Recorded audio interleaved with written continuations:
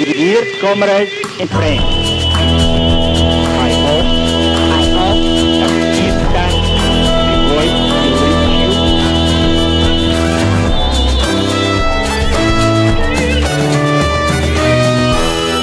Hello, you're listening to Red Flag Radio. We record this show on Indigenous land that was stolen and never ceded, that always was and always will be Aboriginal land. My name's Ros Wood, proud to be the host of Red Flag Radio, and I'm joined by Liam on the dials, as they say in radio. Hello, Liam. Hi, I'm on the mouse, actually, not a dial. It's On been the many mouse. decades since these things had dials, I think, but on the mouse, yeah.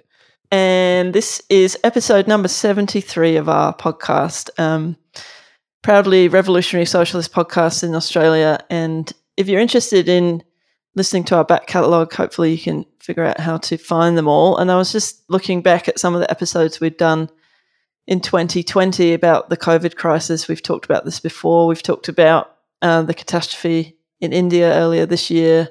We've talked about the health crisis in Australian hospitals. And actually when we had Ellie, who's back with us today, on our show last year, we talked about defending the right to protest in New South Wales during the pandemic. And that's going to come up again in today's discussion, I think, about the protests against the lockdown and what we think about that. So really keen to have this discussion with both of our guests, and happy to welcome Josh Lees for the first time on Red Flag Radio. Welcome, Josh.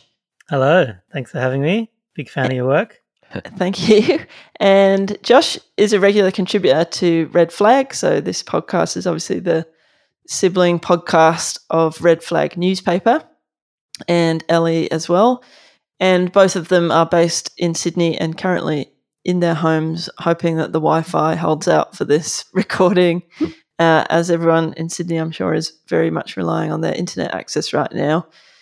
We've been covering in Red Flag newspaper, all of the debates around COVID, and most recently Josh has written about the anti-lockdown protests and the headline, "Anti-Lockdown Lunacy from the Elites to the Streets." And we're going to talk about the anti-lockdown protests and just generally what the fuck is going on with the pandemic in Australia. And so in that light, I'm just going to say right now that it's Saturday, the 31st of July at 4:20 p.m. And things can change very rapidly, as we've seen during the pandemic, and may have changed since we recorded this to the time that you're listening to this. So just a caveat in case we need it. Okay, let's get into it. Ellie, welcome back to Red Flag Radio. Thanks, Ros. Nice to be back. And let's just have a bit of an overview of the context. And we have international listeners who are in very different COVID situations, but in terms of Australia, in terms of New South Wales, where you are, what's kind of an outline of the current situation? Yeah, well, after months of the virus being effectively eliminated from Australia, the federal Liberal government has now let COVID back in, first through their leaky quarantine system, which has been organised through hotels rather than purpose-built facilities. They've allowed it to spread easily because of their botched vaccination program. And then the state Liberal government here in New South Wales, the Berejiklian government, they failed to suppress the outbreak. They refused to lock down fast enough. And when they did lock down, they haven't done it hard enough. So Sydney's now been in a lockdown for about 5 weeks. Despite this, cases are still tracking up, not down. There are currently it was announced today, more than 3,000 active cases here right now, 202 new ones added on today. And tragically, 14 people have died in this outbreak. So 14 people who definitely did not have to die have done so because of the government's failings. And then there's dozens more in intensive care fighting for their lives. So I just want to reiterate, this really did not need to happen. There's been a very public, widespread, growing recognition that the quarantine system here has not been working. There's been actually more than a dozen leaks in the last 6 months, and with the Delta variant finally arriving here, it's just overpowered that system. Even in saying that, though, there have been other similar outbreaks in other states, like you guys down in Victoria were in a lockdown recently as well. But it's the failed strategy that the government here in New South Wales has pursued on a number of different counts, really, that has got us to this situation. So partial and targeted lockdowns, as though COVID knows to stop at the end of a local government area that Berejiklian tells it to. They've also done things like allow businesses to decide whether or not they were essential rather than asserting which businesses must shut down. And they've also failed to provide the kind of necessary economic support that can actually allow people to stay at home and stay safe. And, all of this is added to by the terrible vaccination program, the lowest in the OECD. So a lot of errors have been made over the past couple of months. But I think to sum up the situation right now, we're in a potentially quite dangerous situation here in Sydney, which is actually putting the entire country at risk of more Delta outbreaks. Yeah. And that thing about, what's been allowed to remain open, I think has been something that's shocked us in Victoria, but also probably, the fact that Bunnings is still open, is that correct? That's correct. Yeah, and other places like, and the answering of that question when the Premier of New South Wales is asked, can you just tell us what essential means? And she just says essential means essential. Okay. Yeah, the first few weeks of the lockdown, the designer stores in the middle of the city were open. Apparently a $1,500 handbag is an essential commodity according to the government here. Yeah. So a very frustrating situation. And if we think about the politics of all of this, Josh, what are the priorities here? Do they prioritise, or how do you see it? I mean, are they prioritising people's health? 14 people have died and people are on, life support currently. Or are they prioritising profits? And I guess we probably know a bit of that answer, but it can sometimes seem like things have shifted towards health, but what's happening now, do you think? I think what we've seen consistently from at least the New South Wales and federal governments, you could probably apply a lot of this to other state governments too at various points, but has been, as you alluded to, a consistent prioritisation of profits over health, which has manifested itself in a whole series of policies. So Ellie's touched on a whole bunch of the key ones really, but if we cast our minds back to even when the virus was first coming to Australia and spreading around and so on, let's not forget that Scott Morrison, who is a more recent, has had to kind of change tunes a lot and now admit that lockdowns are necessary, but this has not been their stance all the way through. So last year, Morrison infamously failed to take any measures to protect people in aged care facilities. He went to the footy to have a beer with 10,000 people just the day before lockdowns were coming into place to really show that he was, which side he was really on this whole debate. He said that the best protection against the virus is to live with the virus and to open up your economy. That was his stance last year, and that's been the consistent stance of not just the federal government, but the New South Wales government, is that has been their entire inclination all the way through. So that's played out more recently in the way that Eleanor talked about. So here, as it was just becoming obvious that this highly contagious strain, the Delta strain of this virus, was becoming more and more established in the community, to begin with in the very wealthy eastern suburbs, they did nothing. They sat on their hands, waited till it got bigger and bigger, this spread, and then did a very half-assed lockdown. But and in the end, when they have had to shift, both federally and at a state level, it's been with extreme reluctance, always much too slow to respond, and always just gambling with people's health. So we've had a whole series of more minor outbreaks in New South Wales, which the New South Wales government has dealt with in a similar laissez-faire kind of way. And they've been, pretty lucky up till now that we haven't seen, greater outbreaks as a result of that. But it's been a consistent policy of gambling with our health, putting profits first, refusing to shut down businesses, and relying on a testing and tracing approach, which isolation and so on. And that has worked up until now, but it's been, as I said, a consistent gamble. And this time it hasn't worked with the more contagious variant, which they knew was coming. And so it's just been an utter disaster now, where we've got hundreds and hundreds of cases spread now from the wealthy eastern suburbs now into the core of the working class in the western and southwestern suburbs of Sydney. And this has been as a result of their whole priorities, which we've talked about: profits first, health last, and when they have acted, always too slow, and so on. Mm. And so people are pretty pissed off in New South Wales. Well, that's the impression that you get about mostly the fact that they haven't locked down harder. So the polls are still showing big support for lockdowns, but the government is still, it doesn't seem like they want to increase restrictions or go harder. And instead they keep talking about, the road out of this is vaccines. Ellie, what do you think about all of that? Yeah, well, they have been forced to slowly increase restrictions as the weeks have gone on. I think largely because of that public pressure that you mentioned that is kind of palpable here in Sydney right now, and also because the lockdown light approach just hasn't been working. Like I said, cases are still ticking up. We hit over 200 a day for the first time this week, which was a month into the lockdown. But it's also worth saying that things are also tending a little in the other direction. So the ban on construction that was placed a couple of weeks ago is about to be lifted in all but 8 of the key local government areas.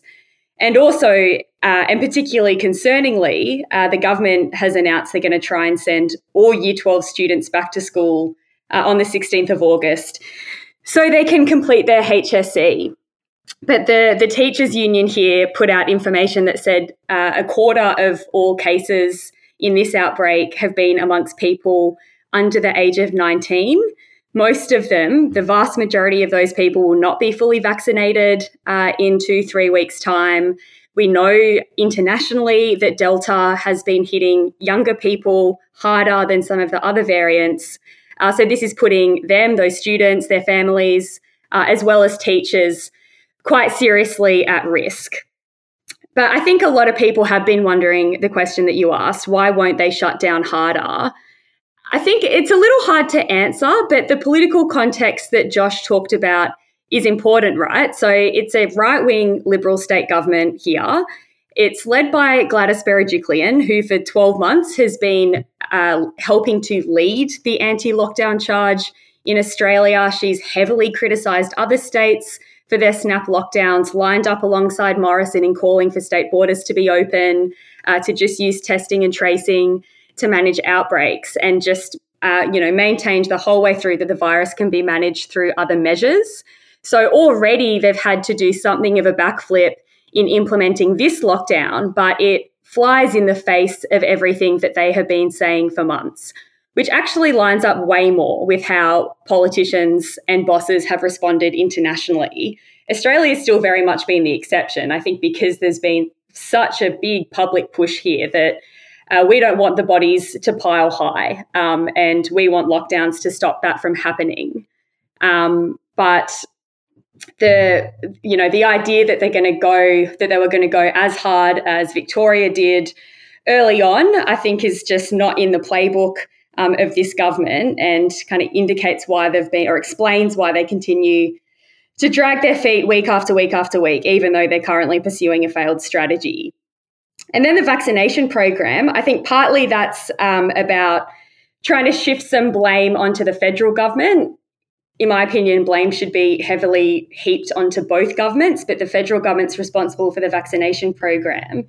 And I think they want to see it as the panacea that will allow profits to flow again, everything to open, not to have to worry about the virus anymore, kind of like what's happening around the world in the UK and so on. There's this, in my opinion, something of a fantasy that we just get to a certain rate of vaccinations. The one that they're suggesting is worryingly low, 70%, and they won't have to worry about restricting businesses anymore.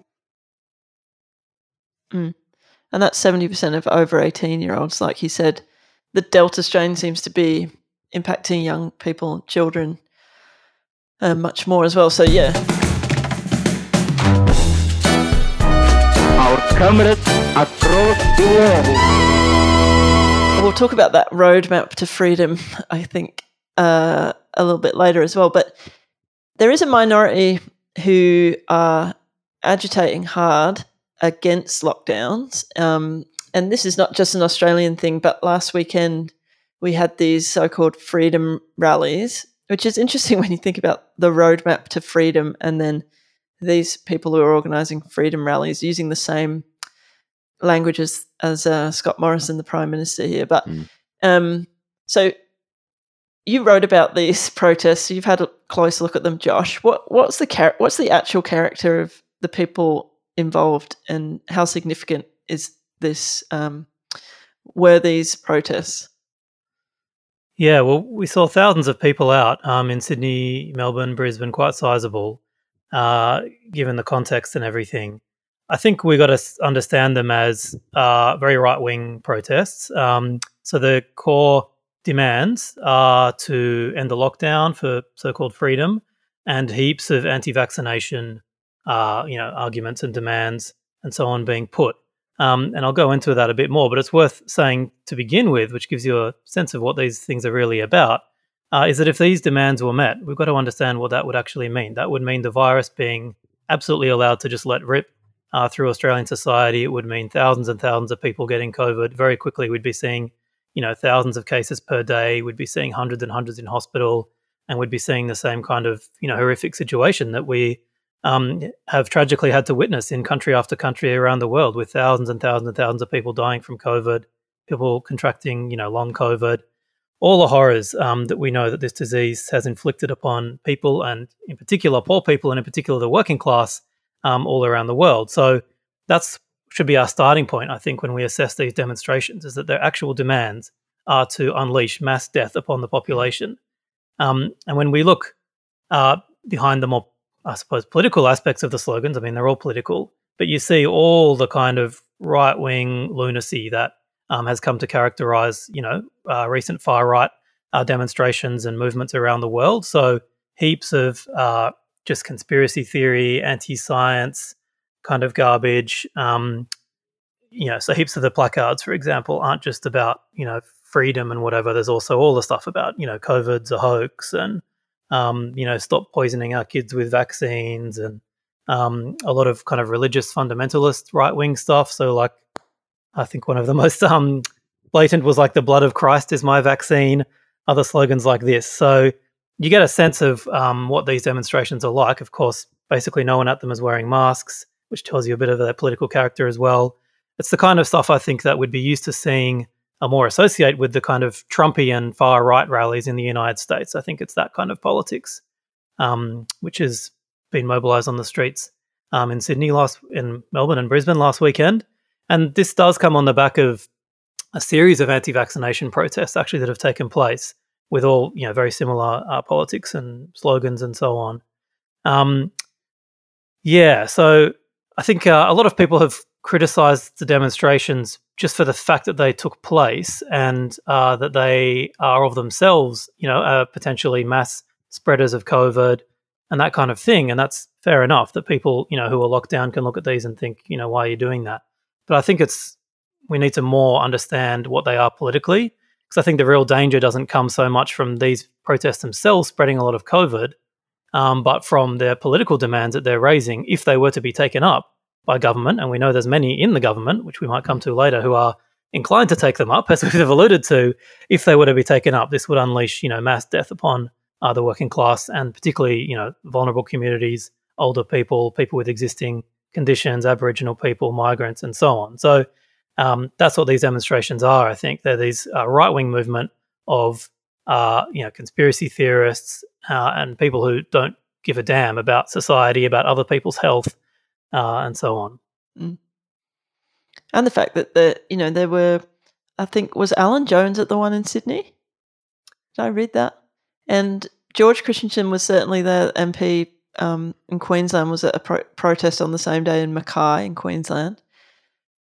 And, supporting those demands, which is the thing that you're saying is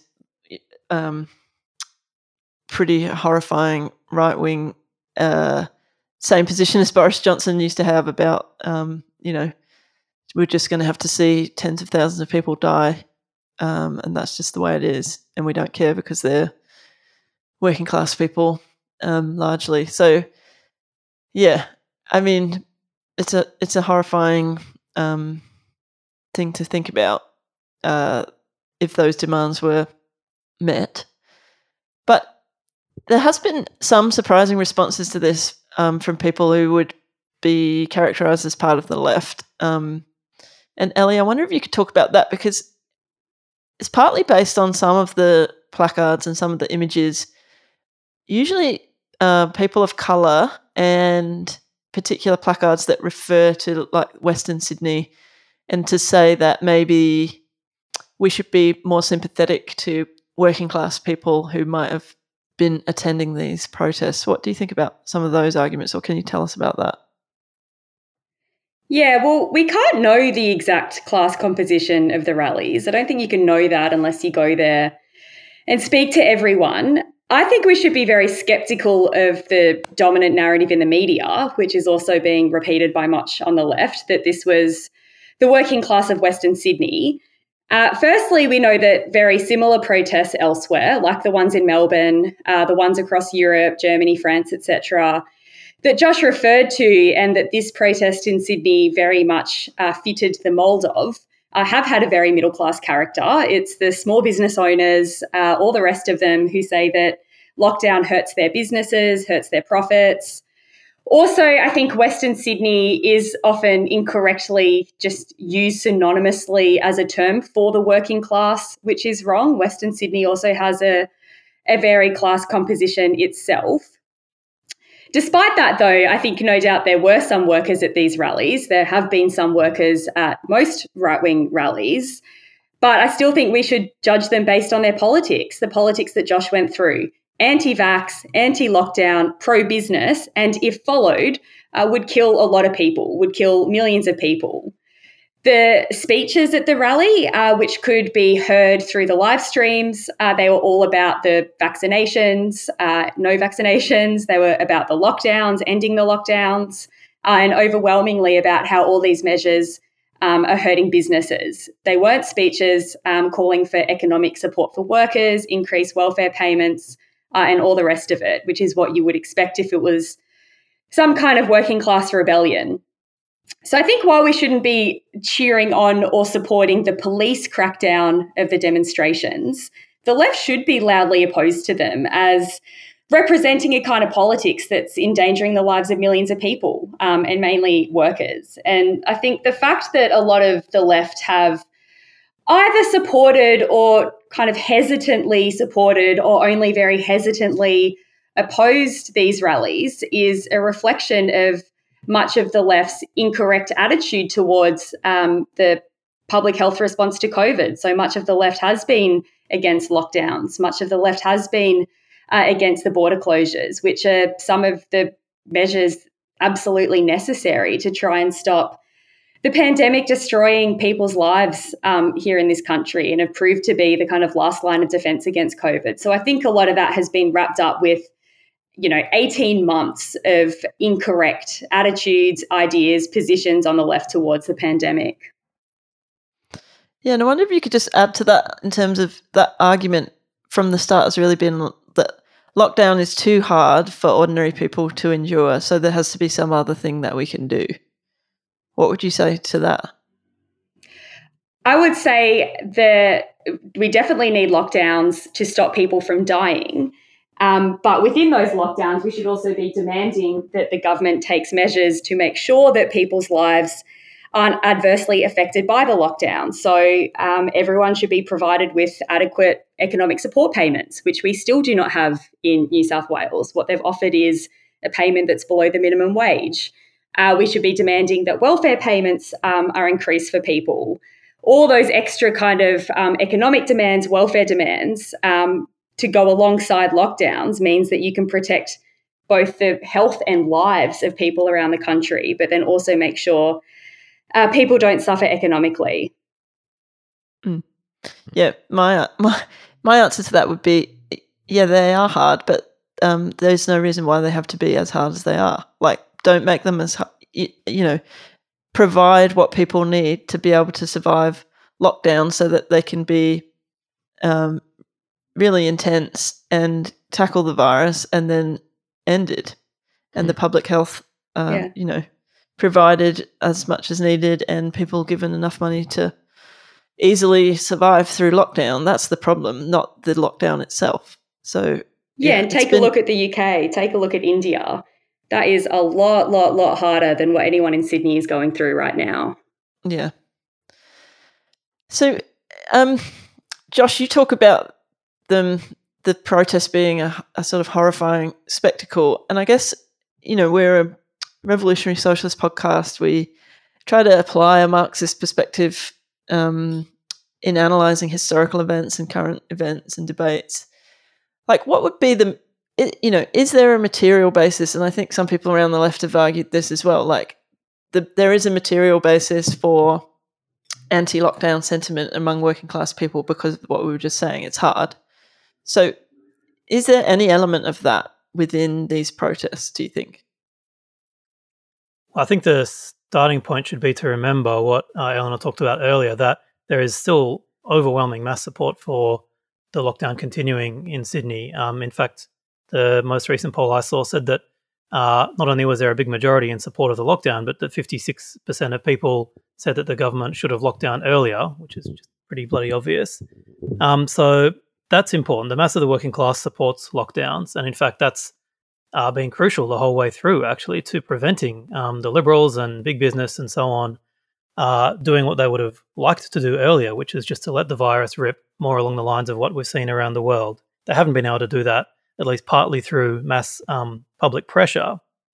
To the extent there's like a material basis to these rallies, well, yeah, I mean, Eleanor's talked about, obviously the government should massively increase the ability and the funding and the support for people to stay home, and they could easily afford to do that. Like, the billionaires in Australia have increased their wealth by, I think it's around 11% just in the last year. They're about to hand out massive tax cuts to the rich again. So there's no doubt about all of that. But I think the key, we can't understand these protests as like working class mobilizations, again, as Eleanor talked about. Not that there aren't any workers on them, but that's not exactly their class character at all. They're a whole cross-class thing. There's many like wealthy people who travelled from the eastern suburbs and the northern suburbs who went to these protests just because they're like far-right activists and so on. So in terms of a material basis, I think the key one really is the one that we've touched on earlier, which is that actually these kinds of anti-lockdown and in many cases even anti-vaccine ideas have actually been spread by the elite in our society, by the Murdoch press, by the right-wing political parties around the world, by business lobby groups, all the way through. I mean, you referred before to Boris Johnson's infamous quote that came out of those leaked cabinet papers where he said, no more effing lockdowns, let the bodies pile high. Well, that's the attitude that's being taken to the streets now by these, people, and these, many of them associated with the far right. So that's, I think, what we're seeing now. Just the what has been the mainstay of a lot of kind of bourgeois and mainstream opinion now just being given a slightly more extreme edge and a street character. And that's often the way with the far right. They take existing mainstream bourgeois ideas of social hierarchies, of bigoted ideas, of racism and nationalism, and take it to an extreme. That's basically what fascism is. And we're kind of seeing that now, I think, as well. So I think we've got to see it, again, politically, primarily as a result of a growth in far-right politics in certain sections of society, not understand it primarily as this is like a working class response to the difficulties of lockdowns or anything. And after all, we've got to remember the biggest attack on the working class would be the ending of lockdowns. That would be the biggest attack. That would mean thousands of workers dying. So, yeah. Mm. And it's not just the right-wing media that back up those ideas. I mean, lots of people have made this observation, but watching ABC news coverage, and actually probably Liam Ward does that. I know you always have News 24 on in your house, but so you'll have noticed every single person that they interview, almost every single person, has been a small business owner to say, it's really hard for me, we're losing money, my business might go under. So the material basis for that is petty bourgeois, middle class, small business owners and big business owners, complaining about the impact on their profit margins. So that, again, plays into the anti-lockdown arguments, just in a more palatable ABC fashion. Liam, back me up on this one. Yeah, it's true. I didn't even know there were so many bloody cafes in Australia, but apparently there are, and ABC found every single one of them to interview. Yeah, it's incredible.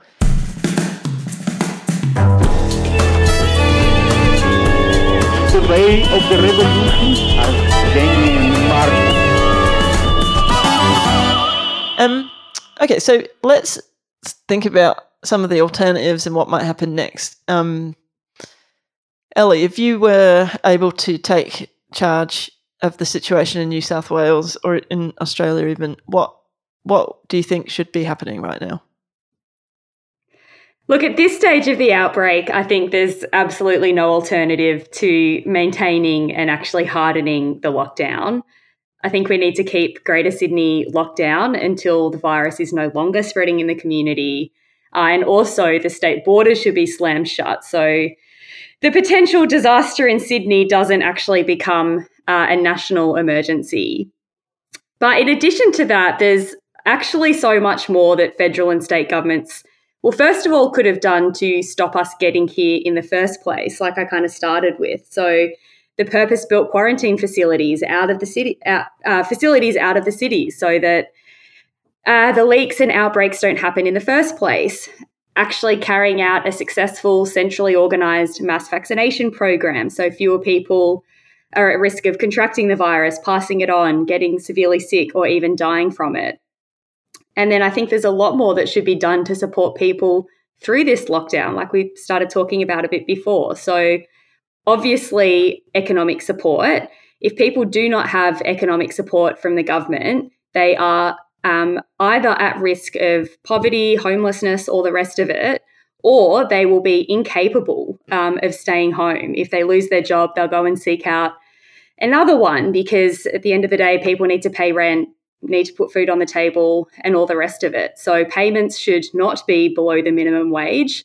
Centrelink should not be at the appallingly low poverty levels that it's currently at. We know that money is there to provide economic support for people. Billionaires in this country doubled their wealth during the pandemic. It's been a political decision not to tax that money and pass it on to ordinary people to survive this lockdown. And in addition to that, there's so many other little things you could do. Like one of my friends is a teacher, and she says one of the biggest issues with her and her students in lockdown is lack of access to the internet or to devices. If you have 5 kids in one house and 3 computers, then not all of them are going to be able to keep studying all week. So the government should be providing free internet, free devices to all school students. There should be centralised free delivery services for food and other essential items, so that fewer people need to interact with one another in supermarkets and all of that. I think if your starting point for trying to organise a pandemic response was simply how do we keep everyone safe and how do we keep everyone looked after, there are so many different measures that you can come up with almost instantly to allow that to happen. But unfortunately, we live in a society where the people who make those decisions, their starting point isn't how do we keep everyone safe, how do we keep everyone looked after. Their starting point is how do we stop businesses from losing money, or how do we allow businesses to keep making profits. And, workplaces being made safe is another thing there, improving ventilation and all the rest of it. So I guess in short, there is so much more that could be done. First of all, to stop the pandemic ripping through the community in the first place. But then secondly, to look after people through these long weeks and long months of the lockdowns. Yep. And I think a lot of people are then saying, okay, who should we be blaming for all of these fuck-ups? And it goes backwards and forwards around the different state governments, the federal government. But the governments then say, no, it's not us. It's people who have been visiting their families in Western Sydney when they shouldn't have been, or the removalists who've been, working across borders even though they had all the right to do that and the permits and whatever. So Josh, let's talk about that. Who should we be blaming? Well, yeah, we should blame the government first and foremost. as we've talked about, how did this outbreak start? It started because they failed, they stuffed up the quarantining system. They hadn't built proper facilities. They hadn't even taken the most basic step of making sure every worker associated with the quarantining process was vaccinated. So that was one of the key ways that we think, anyway, from what we know, that the virus, this current outbreak, was spread. Then they waited week after week after week as it circulated and grew before they did anything like a lockdown. Then they continued to allow every business to remain open. So this supposed lockdown for the first 3 weeks was a total joke, and everyone knew it. Where, as Ellie said earlier, you could go to bloody Gucci or Louis Vuitton in Bondi Junction, Westfield, the place where the whole thing basically started and spread, and still buy like $1,000 jewelry and handbags and so on. This was considered essential. So that is why the virus has spread and taken root. And now what we're seeing is the reason it's getting very hard to get under control is because that there are, one big part of it is because there are thousands of essential workers who it's harder to just stop their work and lock down. So that's one big aspect of it. So as I said, the virus spread from the eastern suburbs where it could have been contained relatively easily into the core of the working class in Western and Southwest Sydney. But then still, they're not doing anything to make those workplaces safe where there genuinely are essential workplaces that need to remain functioning. So there's been no mass auditing of these workplaces for their health and safety standards, campaigns to improve ventilation, to reduce staff numbers, to everywhere they possibly can shift things around to make it safer. As you said earlier, they haven't even shut things like Bunnings and forced them to do, click and collect only and stuff like that. And then there's still thousands and thousands of non-essential businesses open all across the place. So it's infuriating then for every press conference they stand up and announce another day of failure. And what do? Of course, they want to point the finger at individuals, households. So their big thing has been blaming it on household spread. But if you dig beneath the kind of rhetoric, it's pretty clear that the main way that spreading is happening in households is because people are going to work, which they don't have a choice in. They're going to work because their businesses are still open. If they don't go to work, they'll be sacked. And they're catching the virus at work. So whether that's at supermarkets or at non-essential places that are still open, or a whole bunch of smaller shops, which are some of the most unsafe at the moment because there's worse ventilation. And then they're taking the virus home and tragically giving it to their family members. So that's how the thing's spreading because of the failure of government. That's how it started. And the attempt to really scapegoat people now goes along with the government failure. So the more that everyone knows that the government failed, the more they want to try and blame it on others. So we've seen a higher visibility. They always crapping on about we're going to send in the cops. Now they're sending in the bloody military to walk around the streets. It's a purely symbolic act to try and blame the victims of their failures and make us kind of turn on the people of Western and Southwestern Sydney. I think that people are not buying that. I think people, hopefully will continue to put the blame at the feet of the government. But I think that's very important in the way forward. And even when it comes to understanding those right-wing protests we talk about, okay, yes, we should absolutely condemn them. They're absolutely antisocial, dickheads going to those protests. But really the main enemy is the government still. And the main danger is if the government decides to let rip and open up the economy and give up on the lockdown. That will be the key thing that then leads to mass death. There was one moment where I thought the public health officer had become a socialist when she said that they'd sort of realised that they needed to think about what to do with all the essential workers around Sydney, that genuinely essential workers, because if all those people stopped working, then everything in the whole city would grind to a halt. It's like, yes, this is our point about the working class and the power that we have collectively if we were to use it. And we haven't even talked about the failure of the unions in all of this. But Ellie, let's finish here with what you think might happen next, or this kind of roadmap to freedom, which I think is essentially parrots some of the language of the far-right protesters and Boris Johnson and so on. It's not looking good, is it, in terms of Australian politics? Yeah, I think there are definitely some potentially dangerous paths ahead. One is a concern that Australia might end up following what has been the international norm of a COVID response, which is to essentially let it run rampant, kill heaps of people, hospitalise heaps more, consign many thousands, many millions of people to long COVID, the full effects of which we still don't understand. I think it's not ruled out that could eventuate here in Australia. Morrison's opening up plan can be seen as something of a step in that direction. Like we discussed earlier, he's indicated that they will start loosening the COVID response at a 70% vaccination rate, which, as you point out, is not 70% of the entire population, which is in and of itself too low.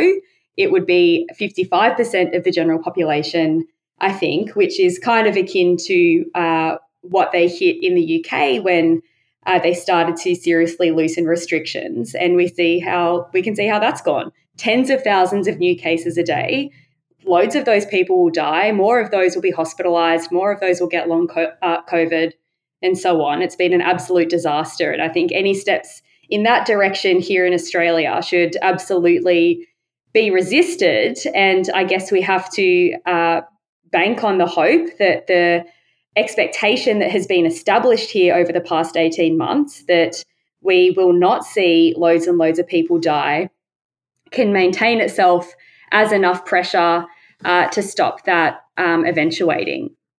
But I think also you can see pressure in a few different directions. One is with the situation here in Sydney right now, there'll be pressure within the Liberal Party to open up at some point.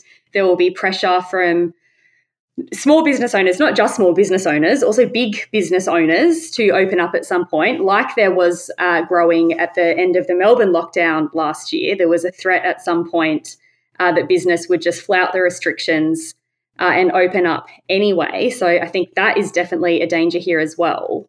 But then there can be broader pressures as well here. So like prematurely opening international borders for various sectors like higher education, tourism, agricultural, and so on. So we're definitely not out of the clear in terms of the pandemic, which is why still our main demand should be to not let the thing get in. And then if it does, if there is an outbreak, to lock down until it's been eliminated from the community. That's the only way that we can make sure that people here will be safe. I think there's another danger that the far right in Australia could grow out of this. Like the rally on the weekend was certainly not a mass rally. That's important to recognise, but it was the biggest rally of the far right that we've seen here in some years. This issue internationally has coalesced different elements of the far right in addition to kind of, anti-vax kooky politics and stuff like that, brought them all together into one kind of political movement. There's already been kind of grumblings on the right of the Liberal Party and then people like George Christensen and so on. So this is pretty fertile ground for the right to grow stronger and louder and become more mobilised. So I think that's something that we need to watch out for as well and be prepared to mobilise against if and when the time comes. But on the other hand, I think there's things that left-wing people should do. Like it's certainly not just a useless situation here. I think we need to be part of building a political fight back in this country, which is quite clearly run by maniacs who are prioritising profits over human lives.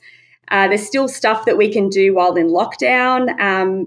Socialist Alternative Sydney, our branch here, we've been hosting a whole lot of online meetings, online rallies for people to tune into and use the lockdown as an opportunity to learn a little bit more about politics, find out how to get involved and all of that. We're actually hosting a meeting on Sunday, the 8th of August online about anti-fascist struggles throughout Australian history, which should be a good one.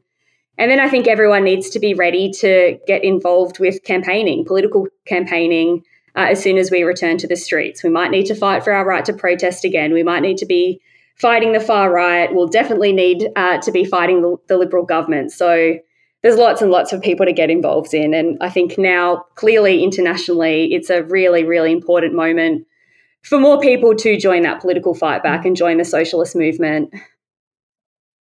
Yeah, and certainly not a time to just sit back and watch without trying to get involved. And as you said, we'll put the details of some of the events happening for socialists and people interested in socialist politics in Sydney, but obviously with online stuff, people can tune in from wherever you are. And remember to, there are some beginners or introductory episodes of this podcast as well that are some of the basic ideas of Marxism explained, if you want to go back and check those out. But yeah, let's keep fighting. Josh and Ali, thanks so much for being on Red Flag Radio. Thanks, Conrad. Thanks for having us. And Lockdown thanks, Liam. highlight. Yeah, gives you something to do. So, you're listening to Red Flag Radio. We have a world to win.